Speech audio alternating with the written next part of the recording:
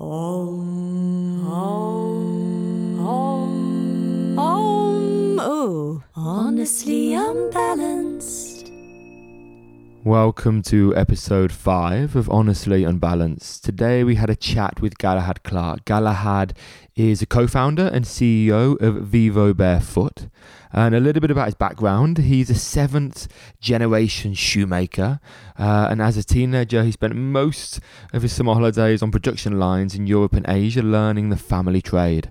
After finishing school, he went to America on a Moorhead scholarship to study Chinese and anthropology. And while there, he founded Students for Students, an international organisation created to help disadvantaged students in Africa go to the best secondary schools and on to university. In 2003, lured by the Wu-Tang Clan wearing wallabies, Galahad started his first shoe project, Wu Shoes. He then went on to launch United Nude, which are high-end architectural shoes, Worn Again, a closed-loop green technology business, and now all his attention, or most of it, goes to Vivo Barefoot. Vivo is an awesome brand. I wear their shoes most days. And actually, you can get a discount on Vivo Barefoot if you use my little code, Adam Hustler VB, and you can get 10% off with that code on the website. Enjoy the chat, guys. Take care.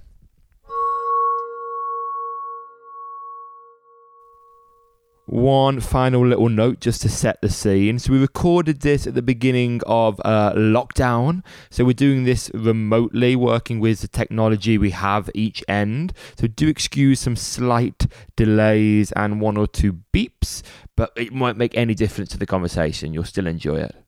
Honestly unbalanced. So out of interest, is this what you were always looking for? Like, you know, when you were younger, when you thought about wealth in a broad sense, is this what you wanted, kind of to be in the country, family, children? Was that always the direction of travel?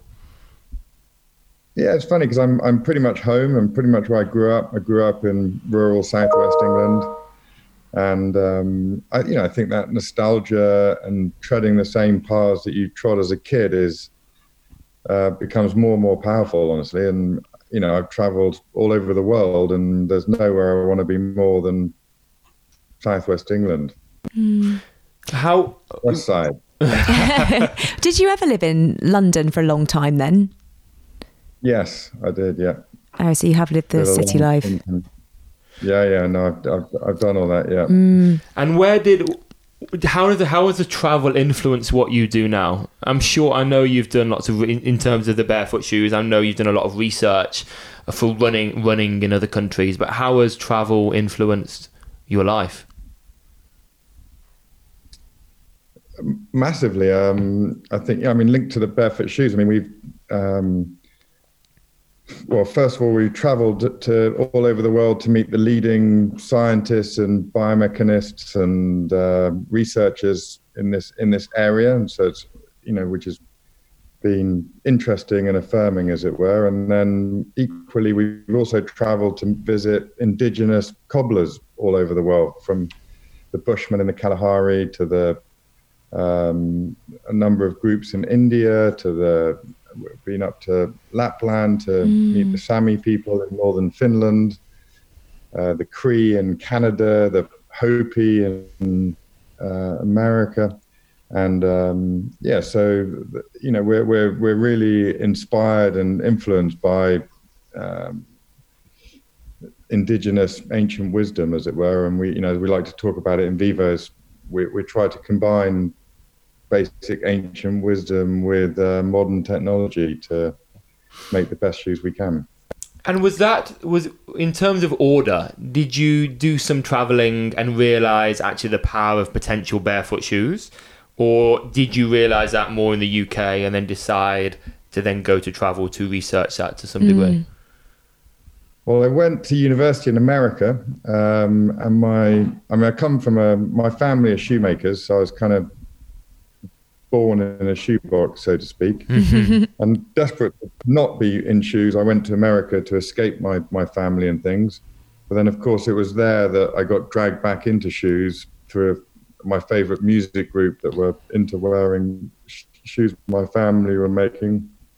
Anyway, cut a long story short, I ended up running an eco fashion shoe company in the UK as a tiny little business, and then also had a Dutch girlfriend who was an architect who introduced me to Rem Koolhaas's nephew, and I launched a sort of sexy ladies brand called United Nude. And then while all that was going on, a childhood friend of mine came to me with the idea of barefoot shoes. He mocked up a prototype when he was a student at the Royal College, and he'd taken a pair of Nike Huaraches, cut the sole off and stitched on a tennis racket cover, rather like a kind of Indian moccasin, and sort of said, look, this is how shoes should be made. And he'd come to it through Alexander Technique, actually. And okay. And have you done that yourself, the Alexander Technique? Sorry? Have you done the Alexander Technique yourself? Have you explored that? I have, yeah. And through that, he'd realised he was never more comfortable and better, and he got injured a lot playing sport than when he was barefoot. So in fairness, it was his idea, this guy called Tim Brennan, and he came to me with this prototype. He tried to sell it to Adidas and gotten rejected. And I just instinctively loved the idea, being a sort of rural kid, as it were, growing up near the seaside. And we set about developing Vivo Barefoot from there. So it was, I mean, arguably my travels and zooming around had something to do with it. And I guess but it was actually a very, very sort of, it all happened within, arguably, like the guy that came up with the idea was born about 5 miles away from where I grew up in rural southwest England. So probably if I just stayed put, it all would have happened anyway. It would have been far less travel. And with regards the development of that, did you have any interest in barefoot running before that guy contacted? Is it Tim before Tim got in touch? Isn't it did you run the marathon? Really, honestly. It was but no, that was after. Right. It was, we started I just instinctively liked the idea of the shoes. And then when we made prototypes, I liked wearing them. And then as we got more and more into it, we started to get educated. And then people we were selling them to started writing in. And we were making just everyday shoes. And the very first Vivos had a zip around them. And the idea was the sole was so thin that you could easily replace it, but equally it was the only shoe you'd ever need, so you could easily replace, go from a kind of sexy work look to a sporty look or whatever, but it was always basically the same shoe, which it still is. But those zip shoes, like shorts that turn into trousers and sofas that turn into beds, they're never particularly good shorts or trousers or sofas or beds, as it were. So it was a massive initial fail. They all didn't quite work in production. It was a disaster for a couple of years. We hovered on the verge of bankruptcy a number of times. And then we finally just made an integral shoe. But it was through customers and then through actually, sort of scientists and yoga teachers and biomechanists sort of came to us and said, we love your shoes and we're using them for this and that. And then we went on this extraordinary education journey. And this was all pre-2009, 2010. Okay. And then that's when Chris McDougall's book, Born to Run, came out. Okay. And sort of almost kind of gave birth to what we call the sort of barefoot shoe movement in America. And the whole 5 fingers phenomenon, and and it wasn't until 2012 that we then launched Vivo Barefoot as a standalone brand, and I stopped doing everything else and couldn't countenance making any other kind of shoe. Oh, you were fully on board. And how long did it take you to get completely on board with the idea of barefoot running? Did he present you with lots of evidence when he initially came to you with the idea, or was it just based on anecdote that he kind of liked it? Yeah, no, I mean there was evidence, and amazingly, there's lots of science about barefoot, over the years, and actually a lot of the best science is from over 100 years ago. Oh, really? And there was a whole, movement around people like William Rossi and a whole number of others that had done a lot of research on the benefits of barefoot and things. And there's a famous German pastor called Sebastian Kniep, and obviously Indians and Chinese and cultures all around the world understand health through feet. And so we kind of came at it instinctively from that sort of perspective, and before we got to the sort of hard science of the biomechanics of and Western anatomical studies of barefoot, as it were. And I think I read somewhere that the reason you think you might have gone bankrupt in the first place, or nearly bankrupt, is because you weren't offering people enough education around why barefoot is important. Is that right? It was the education factor that maybe made it initially. Yeah, that's ongoing. I mean, obviously, that's an ongoing problem. Yeah. I mean, the truth, it's still not conventional wisdom. It's far from it. And most people still think you need cushioning and support and structure in shoes. Even kids, they think they need to put kids in snug fitting shoes with support and structure up, I mean, the education is far from over.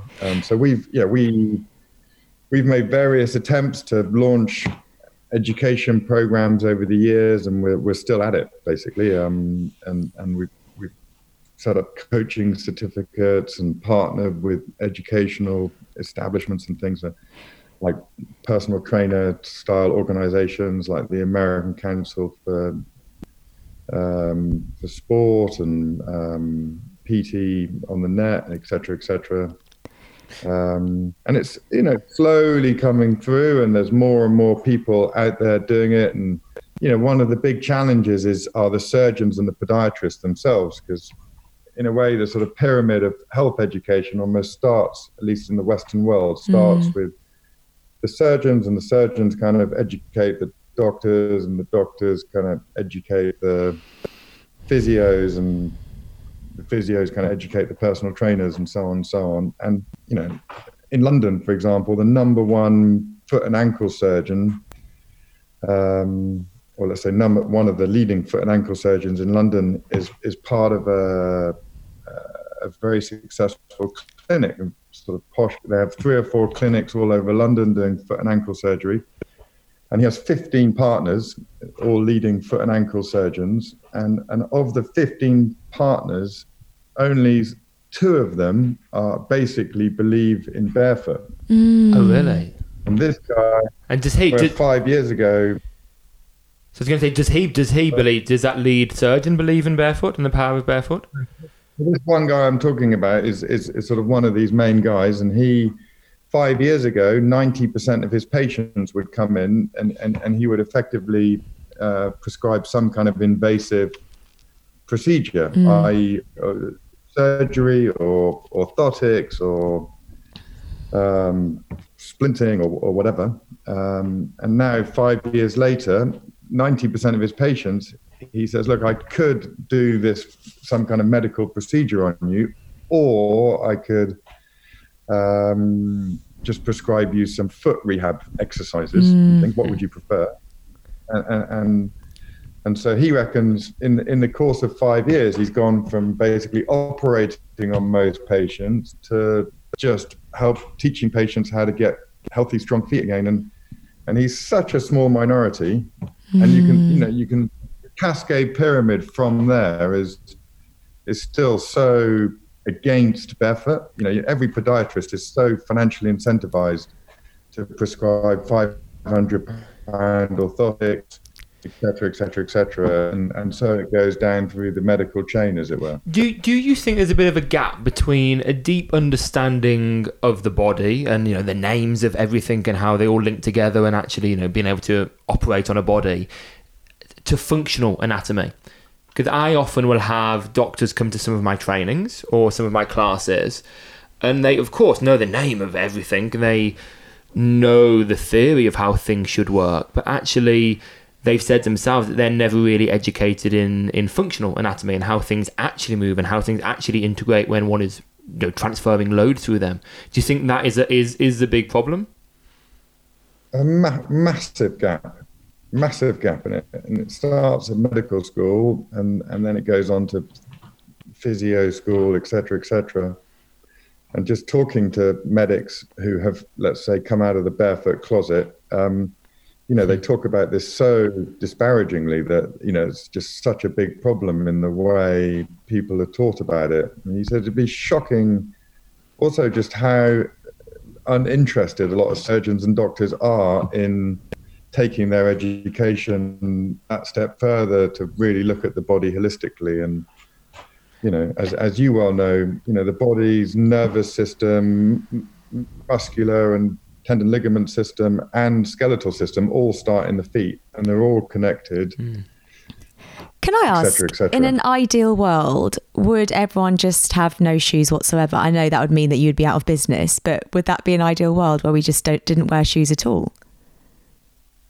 No, I mean, we humans don't have hooves or pads, and so arguably, shoes were probably one of the first tools that humans ever invented to be able to engage in things like persistence hunting, which was arguably the kind of one of the first big evolutionary steps that Homo sapiens made on the plains of Africa to be able to massively increase their calorie uptake and brain development, et cetera.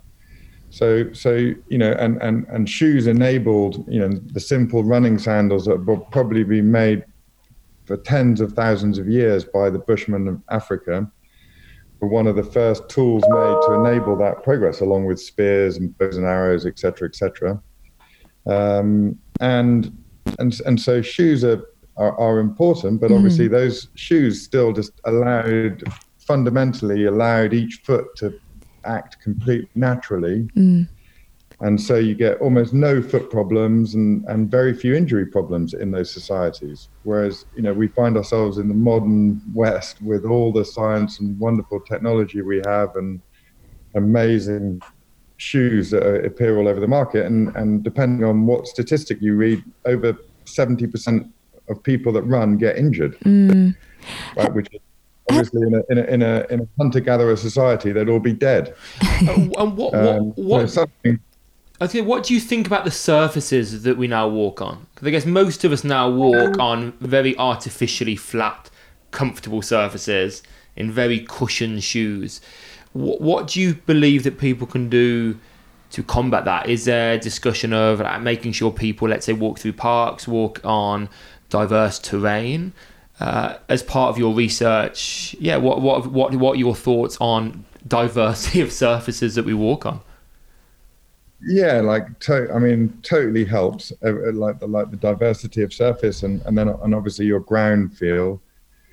But the argument about now we walk on concrete surfaces, so therefore we need padding is a bogus one, because the substrates of concrete are the same density as a lot of the hard baked earth of Africa.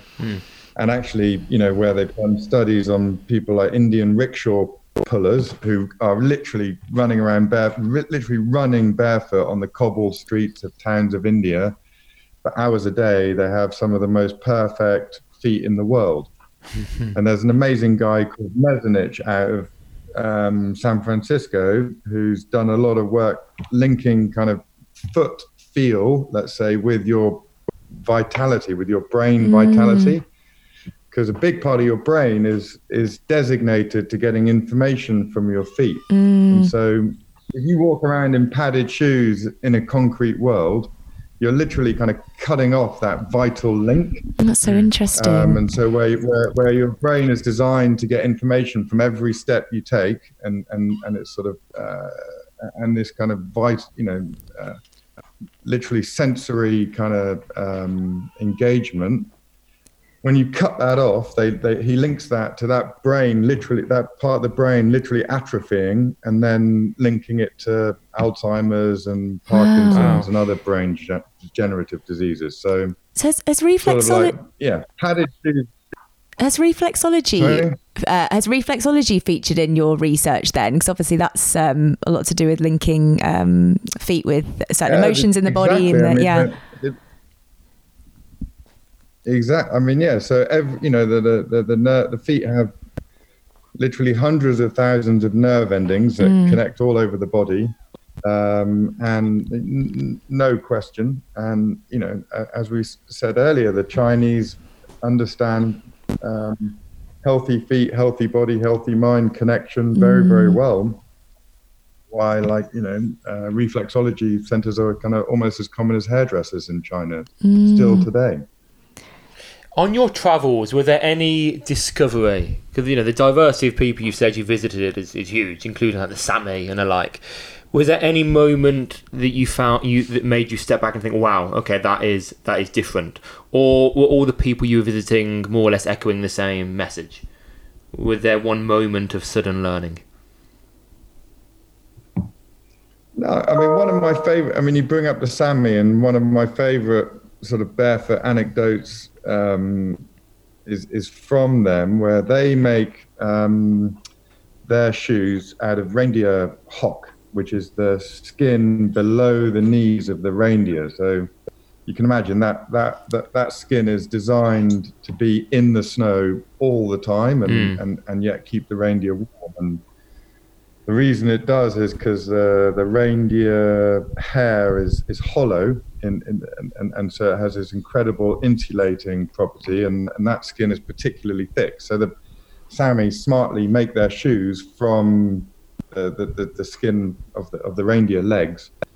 And then you can imagine when you cut the skin off a reindeer leg, it comes off in lots of funny bits. But they have this ingenious pattern to put the shoe together that they literally almost waste not a square centimeter of it. Wow. And the funny shoes that kind of have a pointy toe, but they're perfect barefoot shoes, and they there's just one layer of skin. They wear them bare feet with a little bit of hay inside, and it's just one layer of skin then around the foot. And they're warmer, and they're 50% warmer and 50% lighter than the most advanced hiking boots in the world today, right? Oh, wow. They're just amazing shoes on many levels. So anyway, there's this old wives' tale in Lapland that they're particularly well funded, right? Because the Scandinavian societies send them lots of money and look after their indigenous people particularly well. So they get lots of donations and money and, as they call them, posh fashion shoes from the south now, sort of, and along with a whole bunch of other modern society bits and bobs. And there's an old wives' tale in Sami land that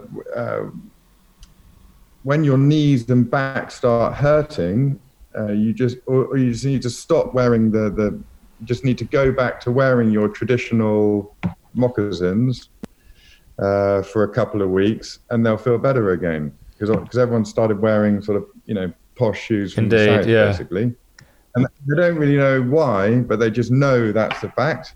Okay. And their traditional shoes that they've been making for probably thousands of generations are effectively beautiful barefoot shoes made foot by foot from the local materials, just one layer of skin. And the posh kind of heeled, padded, crappy shoes from the south, screw them up. But do you think part of that would be because their body has developed only wearing barefoot shoes as well?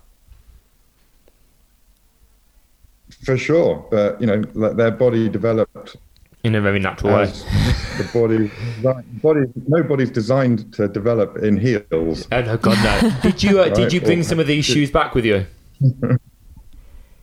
Apart from Dolly Parton's. What? Did you bring some of these Sami shoes back with you? Yeah. No, and we have we try to, where we actively partner with two groups in India and the San Bushmen doing a kind of shoemaking exchange, and we help sell some of their shoes internationally to raise funds for them, etc. So we actively engaged in a project with them, but it hasn't come to fruition yet. They're actually amazingly and beautifully, sort of fiercely protective of their local culture, and think we are suspicious that are suspicious of us, basically. So we haven't done that project off the ground yet. And tell me, the brand itself now and the barefoot shoes, it used to be quite niche. It was the unusual people in the gym that were perhaps wearing the five toe shoes, etc. Now, I still go to the gym regularly alongside my yoga. I would say often 30% of the people are wearing barefoot shoes. Maybe it's just the gym I go to, but I'm seeing a huge amount, and it's not just the geeky or the biomechanic geeks that are wearing them. It's some of the CrossFitters, the runners, all sorts in the gym wearing them. Even the boxers are wearing them. And that's my background, actually, boxing, and I love them for boxing far more than the constrained Adidas boots that I used to wear. Did you notice a point where you became the brand became more accessible? Was there a turning point, or was that just a gradual education you put that down to? Yeah, it's not. It honestly wasn't a sort of sudden tipping point. I mean, the truth is, we thought there was going to be this massive tipping point in 2012 when we launched Vivo as a standalone brand. We knew about a bit of research coming out of Harvard that was going to show that barefoot movement was half as injurious as movement in normal shoes and much more efficient. And there's kind of this, big bit of research, and we had sort of Panorama and Newsnight all lined up, and we thought this is going to be the kind of cigarette moment for the shoe industry. Mm-hmm. And I mean, to cut a long story short, it wasn't at all. And we'd sort of over-ordered stock, and we got overexcited, and that was like our second probably and a much more profound, very, very close to bankruptcy moment. And we're probably now just about to go into another one with the wonderful world we live in. But it was nothing has happened suddenly is the answer to your question. It hasn't suddenly been a tipping point. It's just been a gradual improvement. We've arguably gotten better and better at making slightly more attractive shoes. We've gotten better at communicating the message. Maybe more and more people wear it. There's this sort of word of mouth maybe starts to grow. So it's been, if you were to look at a graph of how we've grown, it's been a pretty steady graph. It is growing really fast now, which is exciting, but it's not been any one thing, as it were, that suddenly happened. And, as I said earlier, we've still got a hell of a long way to go. It's far from conventional wisdom. And I wonder if the problem with educating the masses, as it were, I think it's very different to educating trainers and yoga teachers and the like, who are all willing to learn. And I guess what you get a lot in the broad fitness or wellness community is a willingness to learn from each other. I've noticed how that's affected yoga. I will speak to a spinal surgeon about my thoughts on the spine and completely get shot to pieces, and so then I will change my view on that. And I think that exists a lot in the wellness industry, but I think for the general populace, educating them can be quite hard because we're so inundated with information all the time. And I feel bad for journalists, like a New York Times journalist who spends 6 months researching a piece. It trends on Twitter for a day, and then it's soon forgotten, isn't it? So your efforts now, are they still heavily in? I guess you've made a documentary, Shoespiracy, which is far more accessible than perhaps a written article, as it were. But what are the efforts now? Are the efforts generated to generate more word of mouth, or to make the shoes more attractive? You just released a tennis shoe now, which I love, and I've been wearing daily since I received my. What's the name of it again? I call it the Vivo tennis shoe. What's the name of it again? The Geo Court. The Geo Court, which is close to, I guess, to tennis shoe, isn't it? In a sense. But so what is the direction now? What is your court? Yeah, no, indeed.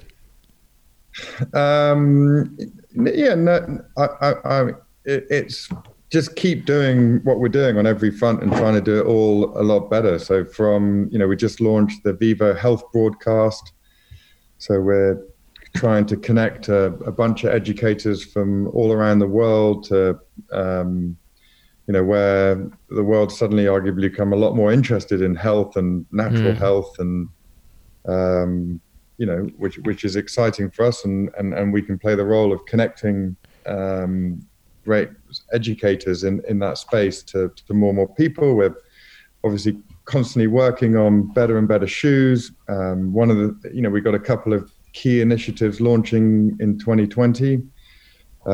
Is we'll start to sell pre-loved shoes, so to speak, where we'll take back program, we'll refurbish them, repair them, and then you'll be able to buy secondhand shoes from us called Revivo. Working with a really cool company from Leeds called the Boot Repair Company that's helping us put that together. And then, linked to all the indigenous stuff, we are going to launch, we hope by the end of this year, at least in a small trial by the end of this year, 3D printed shoes. Oh, wow. Where you can scan your foot either in a store or through your phone, and then we'll sort of bespoke make a shoe for you. And that's how shoes have been made ever since the dawn of time, basically, right? Where foot by foot, take the measurements and make something that works for your feet, that's thin and minimal, made from local sustainable materials. We'll take it back, we'll recycle it, we'll make it into a new pair for you, et cetera, et cetera. And, that's an exciting, massive change that's going to happen in the shoe industry, where this sort of big industrial complex of filling warehouses up with loads and loads of stock is, hopefully that is going to draw to an end pretty soon. Indeed. Coming back now, when you had these moments, not of panic's wrong, you didn't say that, the moments where you thought, oh no, I've got too much stock, oh no, the brand is facing some kind of crisis, how have you responded to that, and how did you urge yourself to keep going and keep pushing as a pioneer? No, I think I got complete, and it's easy to keep going, as it were, when you believe in it, and I believe in it passionately, and I think we're so lucky to have a business that and I really believe this, that just by using the product, the user gets a noticeable and meaningful improvement in health. Just nothing else. Just use the product and walk around in it, and it will literally have a sort of meaningful improvement to your health, which is a wonderful, and helps you connect more with nature. We like to think it makes people then make more sustainable choices in their life. They just sort of connect with the world in a more meaningful way with each other. They feel better about themselves. They feel better about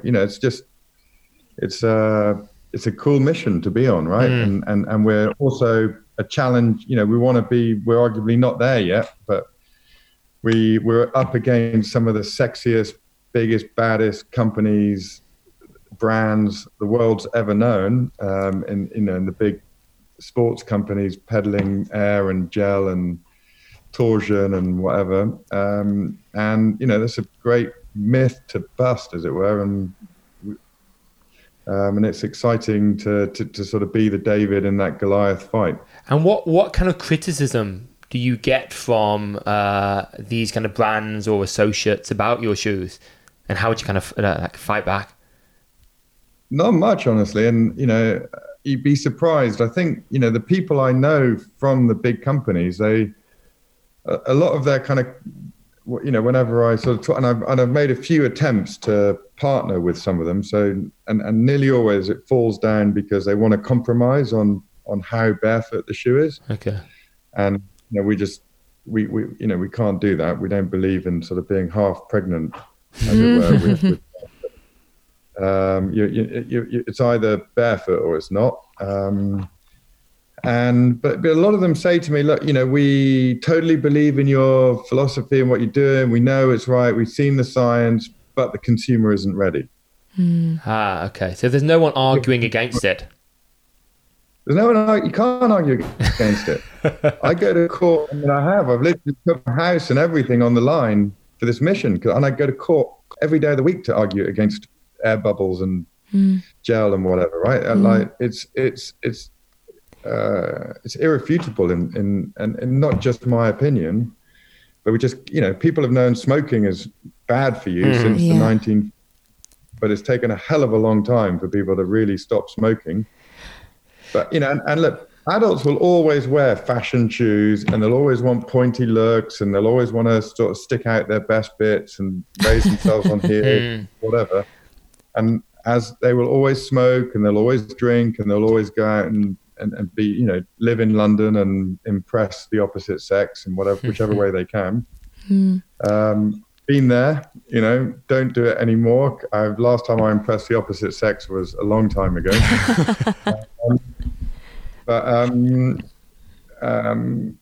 You know, but when it comes back to children, right, in my opinion, putting children in normal padded supported shoes that are not foot shaped is the same as giving them cigarettes. Wow. Or even right? with wheels on them as well. Sometimes now. Yeah, no, and I think people should be to me, it's as shocking seeing a kid walking around in shitty little heeled shoes that are pointy, literally deforming their feet, ruining their movement, building a sort of lifetime of bad movement, which ruins their childhood as well. You know, and they arrive in adulthood deformed with shitty movement, can't squat, can't, you know, have no flexibility, have no kind of love of movement.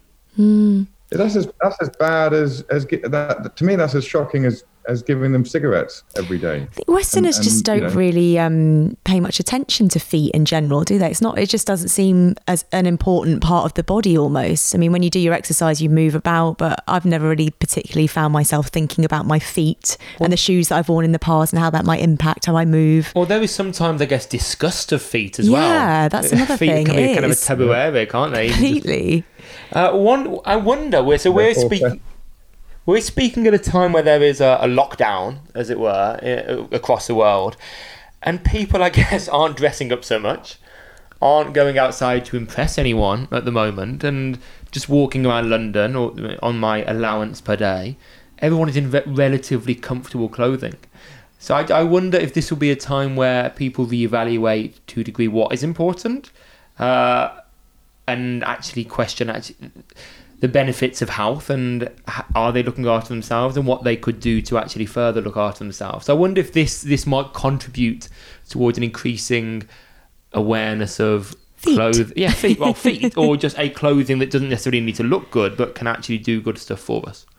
Yeah, I'm guessing no one's in heels 100%. inside. Now's the time to, you know, like, you've got whatever it is, a couple of months, possibly 3 more months to, you know, get healthy, get your feet healthy. And a lot of people find flat, wide shoes ugly, but who cares? Like, give it a go. You know, if I can make a shameless plug, we offer 100-day free trial. Of course, yeah. Oh, wow.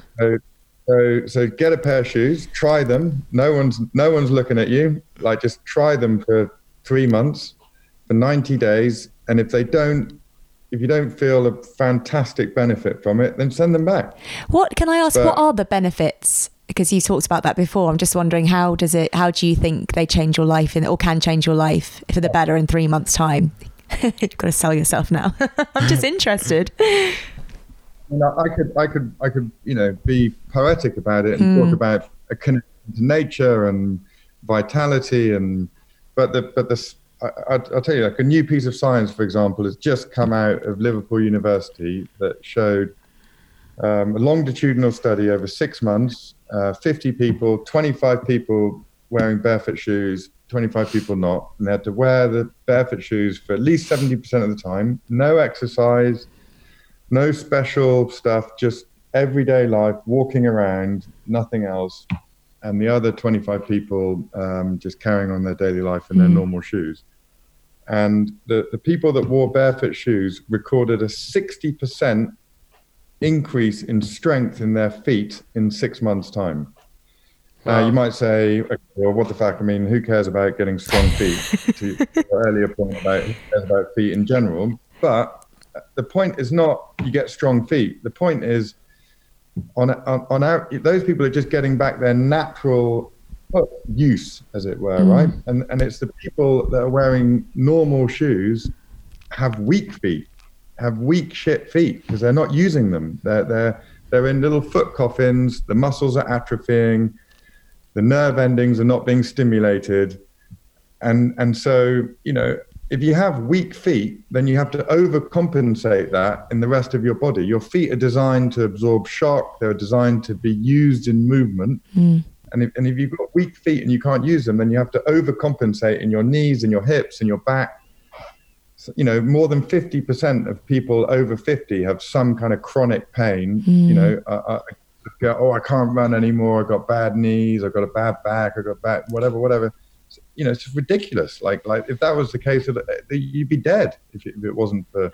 And so, you know, the benefits are you just get healthy, natural movement back. And you get and so many people just that they find their back pain goes away, their hip pain goes away, they get flexibility back. You understand it from yoga. You're just using your feet, you get balance. Yeah. Another study we just did with Liverpool University showed that barefoot shoes compared to normal shoes improves your balance by 40%. And so, you know, for old people, you know, just to have more ground reaction. You know, where the falls cost the NHS something like £3.5 billion a year. Okay. So if you could just improve balance a little bit of old people, you know, just improve it by 10%, that's a £300 million saving right there. And so, you know, and also if people then not only fell over less, but also started moving more, they need less medication, et cetera, et cetera, et cetera. So, you know, it's about healthy natural movement. It's about vitality. It's about connecting with nature, and it's about, you know, being the best version of yourself at the end of the day. That's one thing I noticed most when I started wearing them, because, you know, I'd seen them around the gym for years, and then I actually finally got a pair. Was this ability to just actually use my body more. And, you know, as a yoga teacher, I'm obsessed with actually finding strength in the loose bits and stabilizing the loose bits as well as opening the tight bits. And you broke your foot? And I broke my foot. That was a part of the reason why I actually bought my first pair of Vivos, because I had a motorbike accident, and I lost a ligament in my foot. And I thought, well, I actually need to bring more awareness to it and actually start to strengthen and stabilize that whole area. And it worked wonders. And actually, I saw a great physio as well, did lots of exercises, and I've had no surgery. The ligament still doesn't exist, but I feel strong. And actually just noticing, like when I deadlift or when I do squats and lunges, I'm aware of what my little toe is doing and my big toe, and I'm actually able to balance to such more significant degree, and actually connected with nature. I wore the trackers, and I was a bit nervous to wear them, to be honest, because I had the foot injury. So I don't want to go hiking in what appears to be a relatively vulnerable shoe. But I was walking in the Azores on a kind of a volcanic coastline. So relatively. I haven't been dying to go there. Oh, it's absolutely wonderful. It's like being in a rainforest, but with nothing that can kill you. But walking on that kind of terrain, I just felt so safe and secure, knowing that I could feel every bit of the terrain, but and actually could adapt to the changes. My ankles felt safe, and just.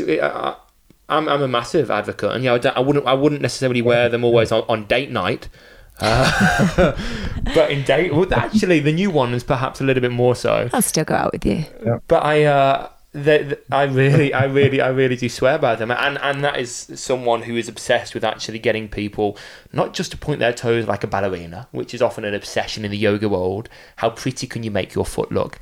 But actually using the foot and how you can actually use the muscles with the changing centre of gravity.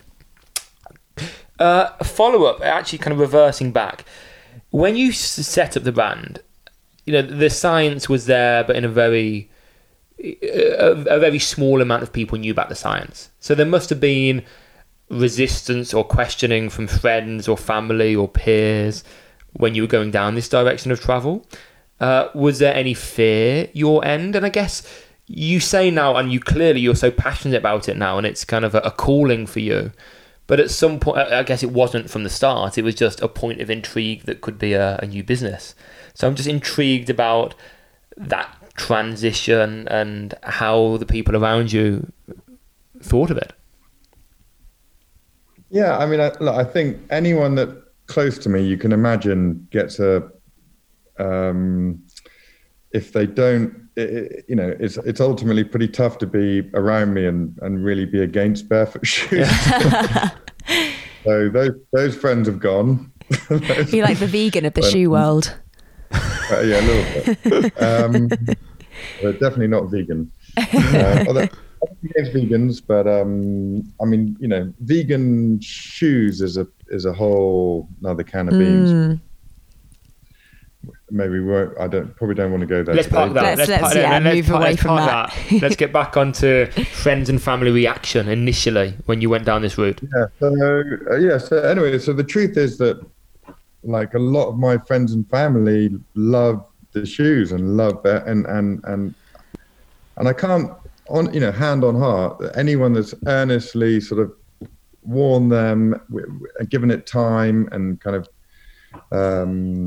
gone slow at first, hasn't one of the problems with barefoot shoes is sometimes people rush into it too quick and try to run too quickly, for example. And it's a bit like kind of if you got your arm in a cast and you suddenly go and play tennis, you'd hurt your arm. You need to take it slow. You need to build up the strength and build up the activity level. But I can hand on heart say that I don't know anyone that has gone into it in a gentle, considered way that hasn't had a really great experience. And there's no magic in the shoes. That's just going back to natural movement and barefoot, and everybody loves it. Everybody loves getting home, kicking off their shoes. And so any friend or family ultimately believes in it as well, that's close to me. And so look, it was absolutely terrifying in 2012. I got out of two businesses that were were a lot more profitable and doing a lot better than Barefoot was, and decided to stop them and focus everything on Vivo. It still is to a degree, right? I mean, we're sitting in lockdown. God knows what the hell's going to happen to the world. But even if we went back, and it was once upon a time, it was me plus one other person. And even if it went back to that, I still believe that, I'd be just sort of cobbling away on the anvil, as it were. And, that's not so bad. So, yeah, I'm scared of the challenges of the inevitable challenges of business, et cetera, and mainly because, there's a lot of people that work in the company and one hates to see anybody let go or anything like that. So you end up sort of not working. You're a company then, and a sort of band of pirates or something. You want to bring everyone out of the mission alive, as it were, right? Indeed. So but obviously one's worried about that in these times now. But no, the sort of the fear is completely covered up by a belief in what we're doing, I think. And I guess that belief is the thing that always keeps you going and always pulls you through at times when you face challenges and obstacles. The belief keeps you going, right? Has there ever been a point where you've wanted to give up? Sure. I mean, but not really. I mean, one of my favorite definition of success is failing, but then waking up the next morning with no lack of enthusiasm. Oh, I like that. And I just fail miserably every day, and just about everything I turn my hand to, some degree of failure. But I do remain enthusiastic. You can't ask me that in life, I think. No, I completely agree. If you can find something you are passionate about that drives you, that can of course make money as well and provide those, all of that. That's success in itself, isn't it? If you're waking up enthusiastic about what you're doing, then whatever the end goal is, you're surely successful based on that alone, I guess, in a way. So we're closing in on an hour, almost about 50 minutes in. So we're going to just turn to some slightly quicker questions now, if that's okay. So I guess a question for you is, on this journey, is there any bad advice you've been given, and equally any good advice that you would pass on to people looking to succeed in an industry similar to what you've been doing? I think it's really interesting, and the advice in business and the business kind of approach, as it were, I think is different at different stages, as it were. I mean, I think, in the beginning we were completely kind of passion led, as it were, and we got the business wrong.